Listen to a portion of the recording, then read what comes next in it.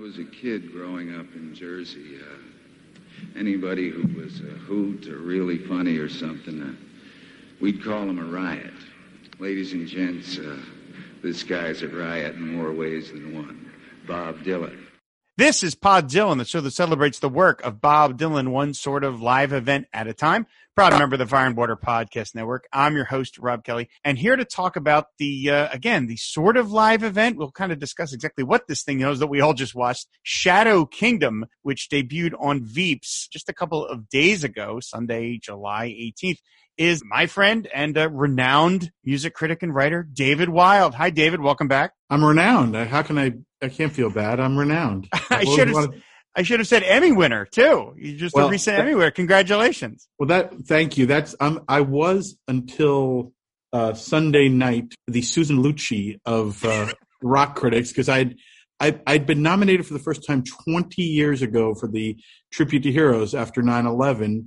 And I have been losing consistently, nighttime, daytime, and I've just been losing. And I was sure, and I rightly predicted when I looked at the nominations for this one, that Jeopardy, because of Alex Trebek, the timing of it, I was like, of course, he was going to win. And I was right. But in fact, I was at I'm sorry, I'm in New York, and you can hear, if you hear some, that could be Bob Dylan right now, coming from the Village. But I was at Yankee Stadium and this wasn't even like the main daytime Emmys. This was the third of 3 daytime Emmy events, and it was virtual. But I was at Yankee Stadium with my son, who's a Red Sox fan, God forgive him. And during like the 7th inning, I looked down at my phone, and it says that award, and it says, and the winners are, and I see the words Jeopardy, and I go, okay. And then I say, hold on, that looks like another title. And for the only tie that I'm aware of in the Emmy year so far, we tied with Jeopardy. So I became some kind of, daytime Emmy. At least it's an Emmy. My obituary can now say Peabody and Emmy winner, at least. So, made me feel much more credible. Yeah, my wife likes me 10% more. Right.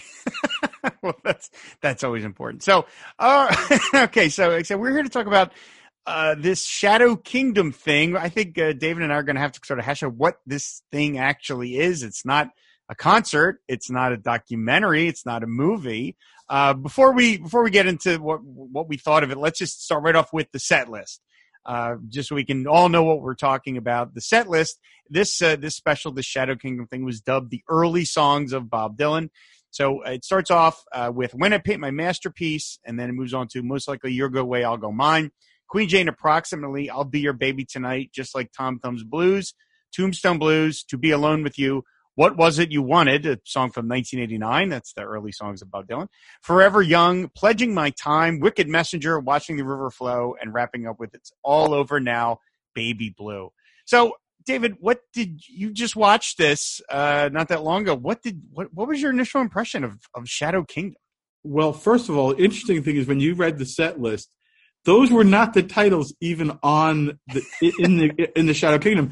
I noticed right away he even played with the titles. Like, yep. I guess in the intervening, 50 years or whatever, it's no longer Queen Jane Approximately. It's just Queen Jane. Queen Jane, yep. He didn't approximate it anymore. So, and there were other little things like that that I noticed. And to me, it was almost like the written set list that he wrote out, and someone, put it in a type font. Baby Blue, done.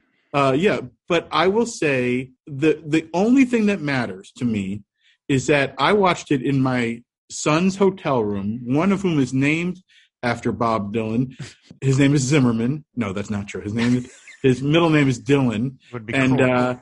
And my other son he's a Dylan fanatic, and like me is like loves the Christian Dylan era. I don't know how genetics could make that work, but it did. My other son is a sort of more of a hipster DJ at college and all that. Not necessarily a Dylan fan. And they both watched it. We're watching it on a computer, on a bed, much like I am now. And both kids who are not want to think anything dad likes is cool said, this is cool. Now, my younger son is the David Lynch fanatic. And in one of the more common comparisons, to this, people have said it looks almost like a David Lynch, either like one of those performances in Twin Peaks or some other thing that Lynch had done. And so I will say it was, we can, as old grouchy men say, or grumpy old men say, it's not a concert, it's not live or whatever. What it was cool. And it is, and you have a cinematic director. I don't know this woman. I very much liked her movie. Was it Honey Boy? Honey Boy, yeah. Alma Harrell, yeah. Yeah. Israeli filmmaker. And I think she's married to another Israeli, or was married to another Israeli filmmaker, at least. I thought it was incredibly cool looking. And I think, and you can stop me if I'm saying too much, but it's interesting. My longest conversation with Bob, which I think I recounted the last time I was on Pod Dylan, which and I'll recount it to anybody who ever asked, was I did have this long brainstorming session, in 2001, 20 years ago with Bob. And interestingly, the main subject was creating a fake documentary of an album. Aha. That was and so I really, weirdly, I've had other conversations that weren't very long, but that was like hours and hours and hours. And it was all about the reason to and the interesting aspect of creating a fake history. And what's weird is in the last few years, from the Scorsese film to, his book, I think he has I maybe I'll give it a literary aspect, kind of like a Borges, or it's sort of like a magic realism. I think he is playing with real history and making things up and showing that he can blur that line and make life more interesting, because it's like the club that he says this is filmed at doesn't exist, apparently. It was probably shot in studios in the West Coast, but even I haven't followed up on much because I'm on vacation, but I do believe people are talking about, are those musicians really playing? Is this that's already come up? And why is it not his band? Or maybe it is his band, and then this other band is miming along. I will say there are purists who seem bothered by that. I say fuck all that. I thought it was just cool. I loved his vocals, and I think people have said, did he play with the vocals? Did he the vocals, one way or another, are among some of the best. I was thinking today, I walked just up the road, Radio City Music Hall. Not the first time I saw Bob Dylan was on the Street Legal tour a few blocks from where I am at Madison Square Garden, and he sounded pretty good. I then saw him on the beginning of the Never Ending tours with G.E. Smith at Radio City just down the road, and he didn't sound that good. I think Bob Dylan right now is sounding the best he's ever sung in my time going to see him. So the last concert I saw was in Rome at the Roman Baths. It was such a dreamy night that it was hard for me to go see him again. But I thought musically, whatever he did it well. And that's the bottom line for me. The closest thing I can think of as a comparison, if we have to kind of peg this thing as to what it is, to me, it reminded me, I haven't seen all of it, but it reminded me a bit of like the Beyonce Lemonade thing, where it's like, it's a video album, really. Yeah. It's just that the fact that these 13 songs are performed relatively all within the same context, unlike Lemonade, where it was very, very different. But it's basically that it's just 13 videos play. As you said, Bob is clearly inserting himself into a time that long past before he came around. I said when it was airing, I said, this looks like Bob has put himself in like a John Steinbeck novel. Like it's Tortilla Flat or something. It's all these guys. They look kind of gaunt. They've got these fedoras. They're smoking. But by the way, I hope that was that fake smoke that they use in like Mad Men or something, because Bob shouldn't be around that much carcinogens at his age. Not any of us should. But to me, that's what it looked like. To me, it's other, like you were talking about, like Bob with the alternate history. His last bunch of records, all the labels are old timey Columbia labels now. They look like what they did. And so that's Bob is trying to put himself there. And that to me just felt like this was of a piece of that, where he's turning himself into this sort of juke joint entertainer in an era where juke joints aren't a thing anymore. So he's putting himself in there because he has the ability to do that. Yeah. And I actually thought, interestingly, that it was kind of like you, and I understand the reasons why, because the black and white and all, it's made, you could think 20s, 30s, 40s, or whatever. I actually thought of it as the Rough and Rowdy Ways world, like that. What's funny is that cover, that album, and you know, one of the insane things is if there is not a part 2 where he does the Rough and Rowdy Ways in an environment like this, that seems insane to me, because it seems like in a way it would have been perfect for that. Like I am so hoping that there's like another part 2 is, you know, takes us up to, you know, covers the intervening years. Although I got to say, it's like how you could, I mean, it's just, this is the perversity of him that we all, you know, either it drives us crazy and then you learn to love it and maybe it's genius. Like to have Oh Mercy represented, but, you know, not come up with a track. Is there a good track on Blood on the Tracks? Yeah, maybe there could have been a good track or two somewhere in there he could have thrown into that mix. But I would personally love to see one that's like the later songs, and then I'm hoping there's a third thing that they've already filmed doing all of Rough and Rowdy Ways. Can you imagine like doing the album in order and then doing, you know, Murder Most Foul? That could be a whole separate movie, you know. And I just loved it. There were certain songs I loved more than other songs, and you know, but yeah, I have to say, because you fear the worst. Like, I don't know if you've been watching many pandemic concerts. Very few have any artistic merit. This one really, you know, a bunch of people who I really love did things in their home studio, and you know, and a kid ran in to, you know, get their Wi-Fi code or something. But this was this felt like an artistic statement, which you know, and someday someone will get into where exactly this was filmed, when exactly this was filmed, how the hell the COVID of it all, you know, did they, because there's sort of like, there's masks for everyone else and then there's sort of not, you know. Yeah.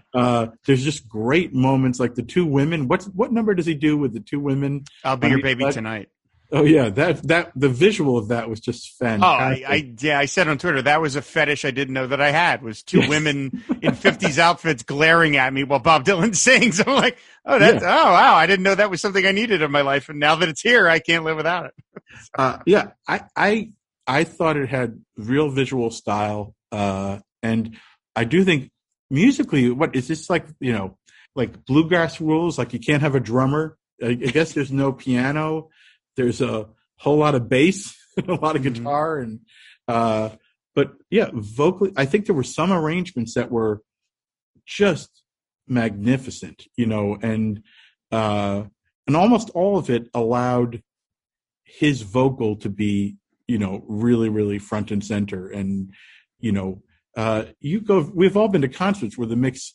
You know, I hate if I'm going to see Bob Dylan, I better hear Bob Dylan. You know, I don't want to hear, as much as I love like a Charlie Sexton or something, I don't want him to be overpowered by anything. And he was definitely not overpowered by anything. At times he was underpowered, but it was all in all, I thought it was magnificent.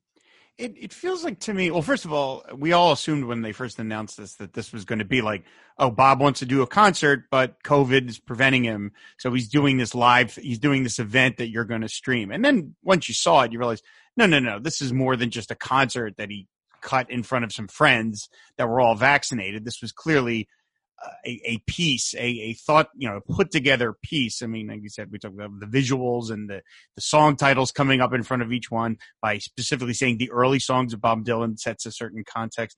But I was listening to him sing, and as you mentioned, like it's the instrumentation in some respects is very minimal. Like the Tombstone Blues is almost like a beat poetry kind of thing. It's there was such little accompaniment.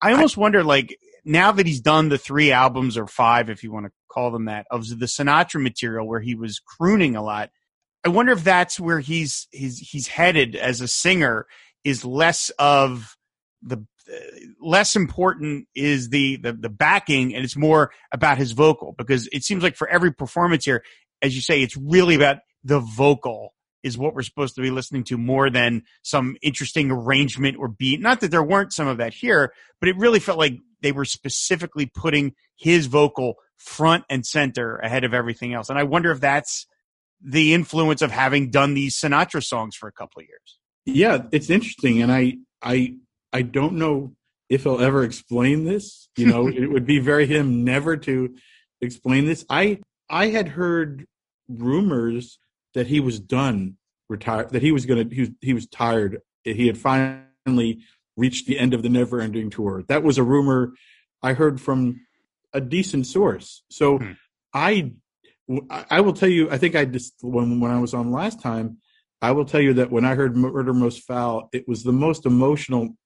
Obviously, the timing of it, I didn't know if I would ever hear a new Bob Dylan song. I didn't know if he was announcing the end of his life or the world, or, you know, it had huge meaning to me. And then the nature of that song being literally like a reckoning with the past and the present. And, but yeah, so I it's hard to know, like, selling his catalog, where if this is a wrapping anything up, if it's part of that, you know. And then I guess they've already announced, is it today when we're recording this, right? The next the next part of his past that he's revisiting is like 80s in New York, which which I'm here in New York right now, and I was there for all that, and that's really exciting to me. Like, in part, that's why I'm surprised how excited I was by this, because I have this weird habit of the artist I love, I tend to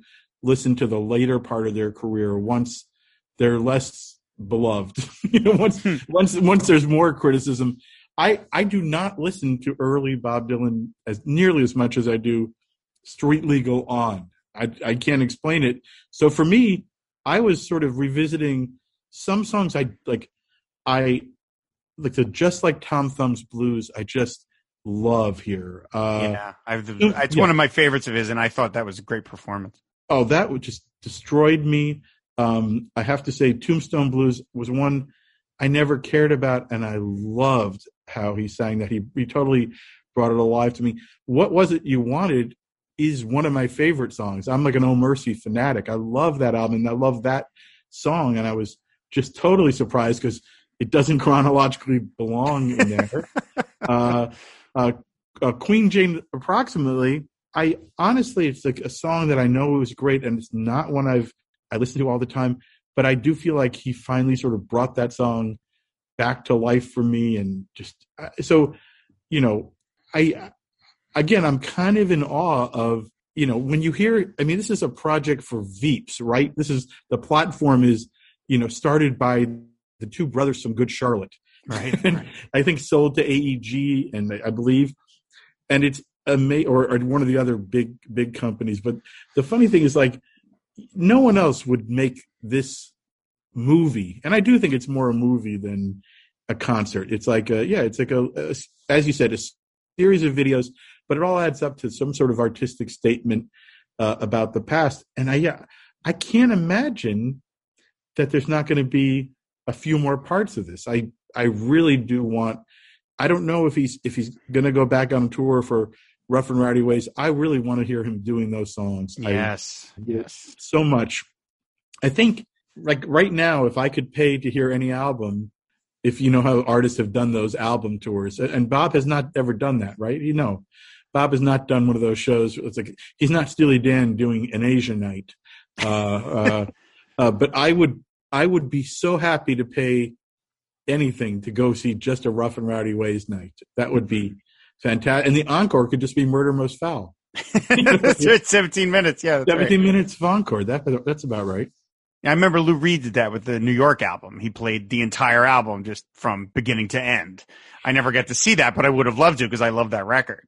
I've been thinking about that record here in New York the last day or two. I was actually out with someone who is a landlord, and among his many properties has a welfare hotel, and it immediately brought to mind Dirty Boulevard, and that one of the greatest lyrics ever written, not by Bob Dylan, is that, you know, about somewhere there's a landlord laughing till he wets his pants. Yeah, it's one of the greatest lyrics of all time. So yeah, I mean, by calling this thing the early songs of Bob Dylan, which they didn't need to do. They could have just called it Shadow Kingdom. You are inviting the audience to say, oh, well, these are the early songs, so presumably there's going to be the later songs, right, Bob? I mean, you are inviting that by giving it that subtitle. You didn't have to do that. One of the things that I was struck by at the end during the credits, and we'll go back and talk about some of the songs because, obviously that's the main reason that anybody who's watching this is the performances. But I was struck by in the end credits, there is not a single name in the entire thing that we as dedicated Bobcats are familiar with. There's no like Jeff Rosen or Jeffrey Kramer or Eddie Gorodetsky or any of the, certainly none of the band, not even a production company. Like there wasn't, we've all gotten used to when Bob does these projects, we see some of the same support staff names appear. And there's none of that here. And it almost feels like Bob purposely dropped himself into this thing that he was unfamiliar with, broadcasting it in a way that he's never done it, working with people he's never worked with before. Now, maybe some of these are pseudonyms because we know that he goes in for that. But I was struck by that it really felt like Bob was handing himself over to an entirely new group of people. And that was part of the context of singing these old songs, but yet with people that were most of whom probably not even alive when any of them were recorded. But I don't know. I just thought that was really interesting. And I also noticed that virtually every song, he's still futzing with the lyrics.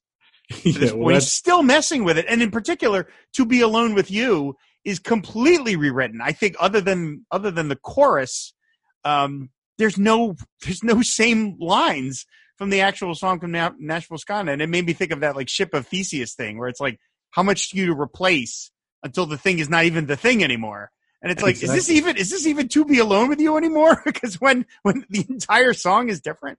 Yeah, for me, it was interesting because I remember the early Dylan shows I went to where, I don't know if you had this experience early on where people would be murmuring to each other, like trying to figure out what's he singing? Oh, especially when his singing was not as good. It was like, it would take people a minute, and then you'd hear this murmur like, oh, it's Senor or whatever people were saying.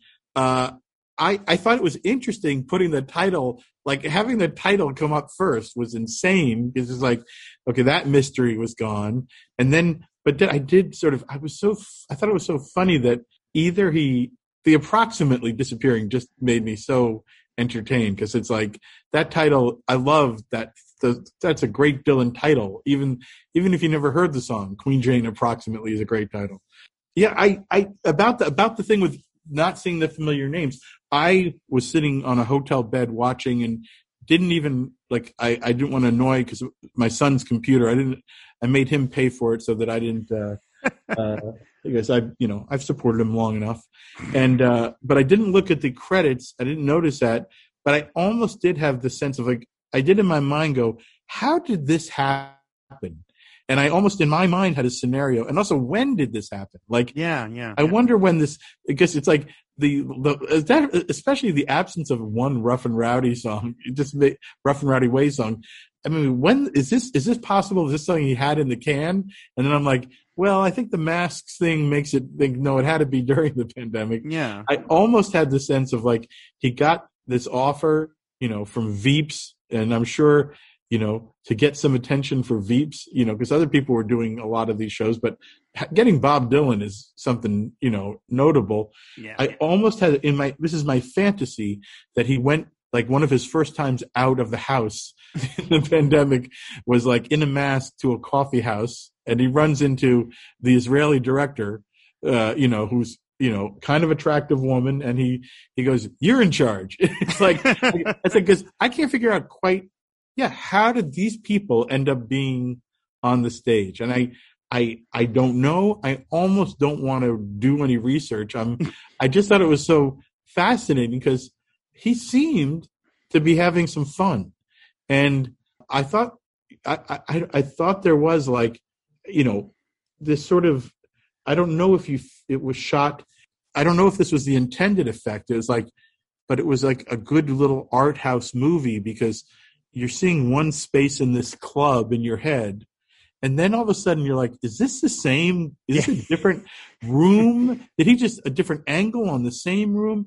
Or is this, and I think what it is, it's like a series of days in some stage, sound stage that it's like the club. This may be where Bob Dylan really does live in his head. But I have the feeling this director did a pretty good job of capturing Bob's world, where it's like, and it's, again, I don't know what you projected it almost to oh brother, where oh brother, we're out, it's like, yeah. You almost went to that T-Bone Burnett universe of, yes, or bluegrassy universe. Again, but I think it is like you can project onto what you want it to be. I saw it more Roadhouse, where racism isn't, at play. It's like at the crossroads where R&B and country and folk and bluegrass were all sort of getting along and maybe sleeping together in this cool club, definitely drinking together. So I just loved the spirit of it, and I loved musically. I did think like, it's just interesting attention span wise. Like, I think I'm of the age where it's like, I want everything to be like Springsteen length. I want a 3-hour thing. Right. Yeah. And what is it? 50? It was 55 minutes. Yeah, or something just like that? hair under an hour. Yeah. Yeah. So, I mean, now for the way I was watching it, I wasn't like on a giant screen at home. I was on in a hotel room on my son's computer. Maybe 55 minutes was perfect for that. But I would happily pay, what was it, $25 for part 2 and part 3 and part 4. If he has to give it to me, I'm hoping it's already shot, but who knows? I will say, I did feel like when the titles were coming up, and it was like they were just one after the other, and then after he finished Baby Blue, then it said Shadow Kingdom, and for a half second I was like, is there a song called Shadow Kingdom? Because I thought that's what, and then it cuts to credits. I was like, oh, all right. And that did really feel a little like a bucket of water was thrown on me, because I was like, okay. And then I realized, oh no, it's bookended with Shadow Kingdom at the front, Shadow Kingdom at the back. Now you mentioned he looks like he's having a good time, which is, I think, important, because Bob, of course, he seems so serious all the time, and he's always talking about these weighty issues in all of his songs. His songs are about half a dozen things at any given time. But he also does have a very good sense of humor. He's got a real kind of flinty, almost daring you to catch him being funny. But there's a bunch of things in this that I thought were genuinely funny. First of all, as we mentioned, the two women staring you in the camera as he's singing "I'll Be Your Baby," and then the one woman like flicks dust or something off of his jacket. I was wondering. I couldn't. Again, I'm sitting, 10 feet away from a computer. I said, is this a dandruff joke? I don't know what was going on, but I thought it was sexy and funny as hell. And I will tell you, like, having spent a few hours with the guy, he was so much funnier than as serious as an artist as he is. He was a guy who was ready to laugh. I think he's got a great sense of humor, and I did feel it sort of came through in those moments. Like, yeah. I would like more of it. Like, listen, did he say a word? No, he did not speak, a word in the entire thing. I don't think there was. No, not he doesn't. one. Nope, just singing. He was, please. I would have appreciated one. Please tip your virtual please tip your virtual waitress. Please tip the girl who just got dandruff off my shoulder. I don't know what, I would like some shtick, but I wasn't expecting it at this point. And, I just really loved it. And I think there is a kind of wit into, of that Lynchian sort of like weird world. And then, even it's funny to me, like all the musicians behind him had a mask, right? And yes. then all of a sudden there's people in the audience, no mask. So it's like, I don't know what rules he was playing by, but I guess he's always been one who uses those rules only when he's interested in them. Right. Oh, I mean, during the Wicked Messenger, when he was singing that, first of all, I just appreciated that he was singing a song that he very rarely sings. Wicked Messenger. Wicked Messenger. That was a shocker. Yeah. And then even Pledging My Time, which was right before that, that's only been sung 26 times in 50 years. So that's even more rare. But when he was doing Wicked Messenger, and then all of a sudden there's the guitarist right in front of you in the middle of the crowd, and he almost like slides in and does that burr, burr, burr, burr, burr, burr, and then slides out of the frame. It was almost like a Zucker Brothers movie or something. Like, it was like, I laughed so hard at that. And then he does it like 2 or 3 times. Like they wheeled the guy in on a little cart or something. And I was like, that's clearly meant to make you laugh a little. because it's so absurdist of that he's back there singing and we're clearly 2 or 3 rows back, and then all of a sudden we're right in front of this guy picking his guitar, and then he just slides out of the frame or something. It was just so silly, and you're just not expecting that because, like I said, with the black and white visuals, you're sort of expecting something so heavy and grim with all the smoke and all the kind of dangerous looking people. But then, like I said, I laughed out loud at that. I thought it was just so crazy. I agree, and I do the older I get, the more I do see the humor in what he does, and especially in some of the basement tape stuff. I hear more of the humor. I hear more of the shtick. There's also things like, I have to tell you, there's songs that are so good that I no longer like them. Forever Young is one of those. It's so moving, and I'm a dad, and I loved it 30 years ago, but I'd never wanted to hear it again. And I love the version of Forever Young in this. It's it's beautiful. It's like a cliche that somehow got reborn in hearing him do it this way. It just was, just fantastic. As a side note to that, I remember when he did Letterman in the 90s and around 93 when he was promoting World Gone Wrong, and he sings Forever Young. Again, how that promotes World Gone Wrong, I don't know. But he did Forever Young, and he did this slow version. And I've always loved Forever Young, particularly the fast one. I just think that's one of my favorites. And then he did that arrangement, and I was like, wow, he managed to come up with a completely new way of doing it that I like pretty much just as much. And I'm like, how does he do that? How does he know how to do that? And he managed to do it again here. Yeah, this take of Forever Young is really beautiful, and it's different. It works in its own way, completely different from all the other ones that we've heard. It's really, again, remarkable. Well, by the way, the question is, who did that? It's like, who did he, and in the middle of when and who did these arrangements? I want to know the answer. I don't want to, I guess I'm enjoying the mystery currently, but it's sort of like, I don't know, but I do know that certain of these songs he definitely made, as you would expect. We've all spent decades going, well, that's an interesting choice. He makes interesting choices, sometimes perverse choices. And this had a little mix of perverse, but he made good on most of them. I don't think there was anything I didn't really like in this as a choice. I just, parts of me, it's only what wasn't there. I kind of can't believe, the albums that aren't included.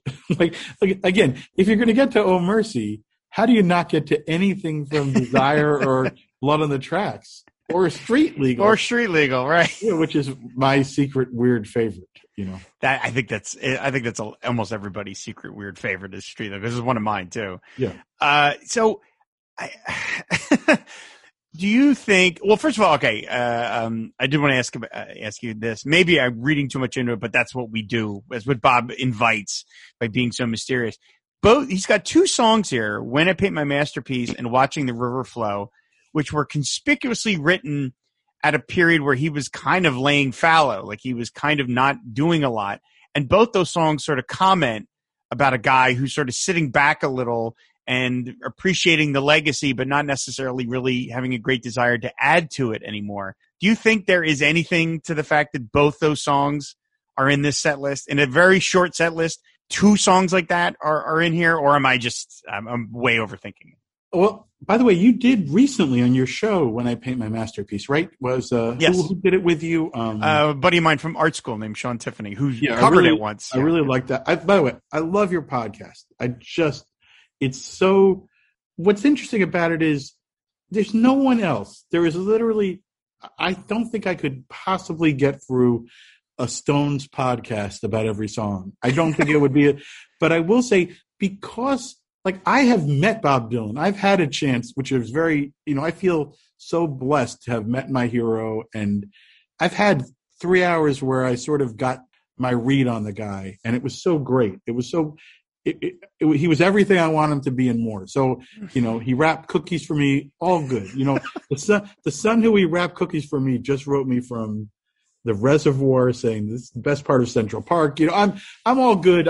But the truth is, there is no one whose songs deserve more serious study. I forget what show there's I think a British woman, or no, an American some sort of professor who was dealing with one song recently on your podcast and she made me hear a song a new way.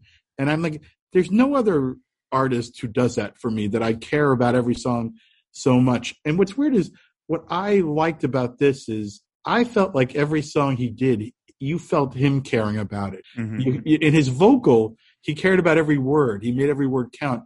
And there was a time when I was seeing him all the time when he threw it all away a lot. He just was, and definitely like in big cities, he threw it away more than, like, I would see him care more at a state fair than he would at a, Radio City. And I just love that. Like, I don't know if it was, the last time I saw him in Rome, it was more like this, where I really do feel he's treating his own songs with such love, and for those of us who love him, that's the ultimate compliment. Like, he is not, it's like, and here's another hit. It definitely was not, and here's another hit. I was actually, like, when I saw Forever Young, I was like, oh, I don't need to hear this. I know that's really the only one that was remotely a hit of the set list. Yeah, I mean, I haven't studied the set list, but I guess you're right.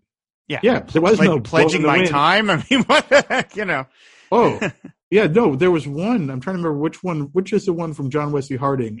Wicked Messenger. Wicked Messenger, where I was like, is that New Morning? Or is that John Wesley Harding? Like, it took me a minute, like, and I'm like, if I don't know that, like, I know there's bigger Dylan fanatics, but it's like, it was interesting. And what would the part 2 of this be? What would be the songs he'd choose from Desire? I mean, it's like, would it be all weird? Would it be, he's going to do Joey? Yeah, with My Luck, he's going to do Joey. I don't know. I mean, but, my verdict is this was not his easy, like, how easy would it have been to get Charlie Sexton in a, soundstage and do the greatest hits one more time in a sort of unplugged way? But this was really interesting and weird. And I swear we still don't know, right, if that was Charlie Sexton. Who was it? And I guess maybe we'll know and maybe we won't. Yeah, I mean, I think a lot of us tend to think, like, every time he does something, because I mean, the man is 80 years old at this point. Every time he does something, you start to naturally think, like, is this it? He's done now? And then, of course, that seemed to be what was going on when he went 8 years without a new album. I thought, well, he's doing the Sinatra stuff, but maybe Tempest is it. Maybe that's it. And then, boom, he's got Rough and Rowdy Ways. And you're right. He could have just done a live concert, with some handpicked people, all vaccinated, to make sure there was no trouble there. And they could have just filmed it and put it up on Veeps, and he would have sold 1 billion tickets, 1 million streams, because people wanted to see it. But instead, he does this, he puts this extra effort into it. And obviously the set list is very peculiar, very specifically chosen. To listen to some of these obscure songs. Like I said, I am probably reading into it, saying that when he's got Winnie P, My Masterpiece, and Watching the River Flow on the same set list, that he's making any sort of statement. I think we tend to do that, to overlook into some of these things. Was Leon Russell a co-writer on When I Pay My Masterpiece? No, Watching the River Flow. Watching the River I don't Flow. know. You want me to look it up? Sure. In my head, I kind of thought that was like a co-write, which maybe it's one of the songs on Greatest Hits Volume 2, right? One of the new songs on that record. But speaking of albums, I immediately produced it. Leon produced it. Okay, so I saw a lot of people online immediately saying, "Release this as a live album. I don't need the visuals. Release it. This has to be released as a live album." Now, I watched this. I've watched this 4 times so far. The first 3 times I watched it. And then the 4th time, I purposely just listened to it. I didn't look at it to see if I felt differently about it. Now, maybe because I have the memory of the visuals, because I've watched it 4 times in like a week. It's not exactly the right comparison. But do you think this would work as a live album with sans the visuals? It seems like they put a lot of effort into the visuals. Would you want to hear this as just a live album or whatever it is? I don't know. I feel like this has taken me this long to say this. like the streaming world has made me, I don't even know what makes sense anymore to say, should it be an album? It's like, to anybody young, it should all be something that they can access. It just exists like somewhere. It's like that exists. But the truth is, the visual is the way I would like to have this. I would buy this again. And that's what my wife said. You already bought it. Is he going to release it? I said, he did release it. And she goes, yeah, but like, it's going to disappear. I'm like, yeah, until they find a way to sell it to you. You know, it's like, I'm sure, I have a feeling maybe it'll be when there's a trilogy of these, the past, the more recent past, and then the latest album. I don't know. I do think it's funny in a way that, like, to me, Rough and Rowdy Ways is a major album. It's up there with, to me, Oh Mercy. You know, it's a lot of the tracks. It's one of the great ones. I kind of think if he was thinking commercially, which, you know, is not, he's way past needing to do that. But like, I would have begun with Rough and Rowdy Ways. And then, for Christmas, maybe release the early songs from Bob Dylan. But listen, no one's earned the right more to do what the fuck he wants than Bob Dylan. Yes. Right. Yeah. And I love what he wants was so interesting. I mean, like, this was not like, this was so surprising because the last thing that anyone is doing in this sort of streaming era is make an artistic statement. And it was like, he didn't make an artistic statement. I think he brought us into his world. I really do think this is where he plays in his mind, and it's where the music lives in his mind. Like, the last time I saw him was so perfectly that way, being in the Roman baths. It's like, I think it's kind of like, maybe that's the next 5 years. Maybe we get 5 more years of concerts that only exist in his cinematic head. And listen, like Ronaldo and Clara, which, while fascinating, I thought it kind of sucked. It was a mess. It was a mess of a guy who was not, I think, the director. And and this woman is clearly very talented who directed it. But I do think I sense Bob Dylan is his interest in film. It's funny because today I was at the Museum of Modern Art. That's where I'm rushing back from. I just walked back down Midtown, past Radio City, and past all these, I've walked past the Beacon where I saw Bob a million times. But like, Bob Dylan exists as much in the museum. Like, When I Paint My Masterpiece makes sense to me because that's what he is. He's he's the great artist of our time. He's like, in fact, I was sitting at Museum of Modern Art with my wife was going, do you know when Picasso died and it was so much more recent than she thought? And I'm like, yeah, because like, great artists do live. We just happen to be living during the time when he's our greatest artist. Like, and Picasso, we went to the immersive Van Gogh exhibit, which is a big deal in New York right now. It's like, that's why your podcast is worthy, is like, he's our giant. He's the giant great artist of our time. He just happens to have painted mainly in words and guitars. And in this one, he didn't even paint with drums or pianos. It's right. Like it's a different period of a great artist, and I do think and maybe this woman is a great, obviously Scorsese is someone he's pretty good, but this woman, he's found another person who can deliver visually what he wants, and I do feel I had the initial I waited a day before watching it just because of my schedule, but I heard Lynchian, but I thought it had a softer. I like the touch of it. Yeah, I really didn't get a Lynchian vibe from it because I didn't feel that it. There wasn't that.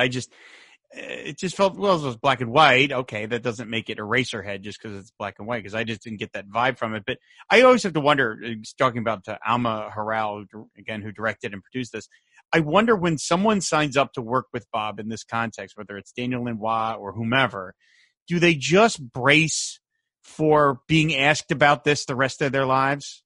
They must, right? They must know it's coming, because no matter what project Alma Har'el does, after this, she could win an Oscar for Best Director or whatever.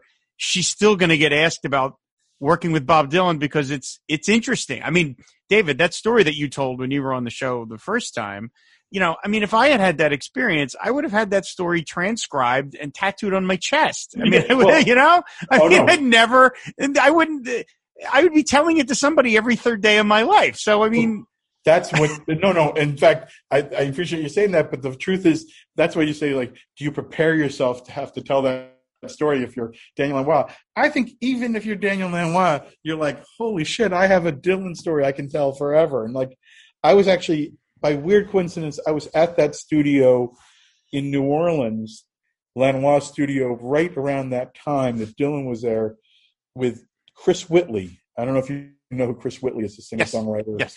But Chris Whitley was working in that studio right after that. And I was still hearing like the murmurings of great Dylan stories. I forget what they were, like things about his bicycle in New Orleans. I don't even remember, but it was all so exciting. And like, it's absolutely true. Like, I will tell that Dylan story and I know I'm probably like, if this is being heard by anyone in the camp, it's like, shut up about that story. Like, they have to know. They have to know that people are going to tell those stories because it's Bob Dylan. They have to know that.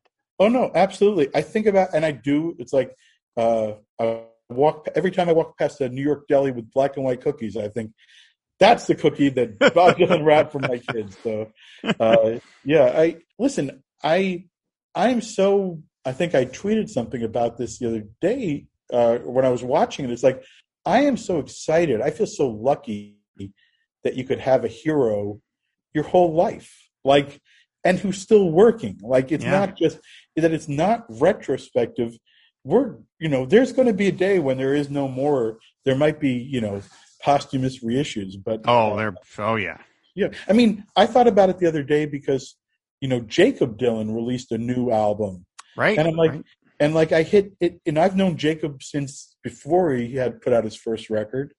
I've known him for a long time, and I thought, like, he's now a veteran. He's a guy who's sort of, he's giving interviews talking about retrospectively about I'm too old. Like, he gave an interview.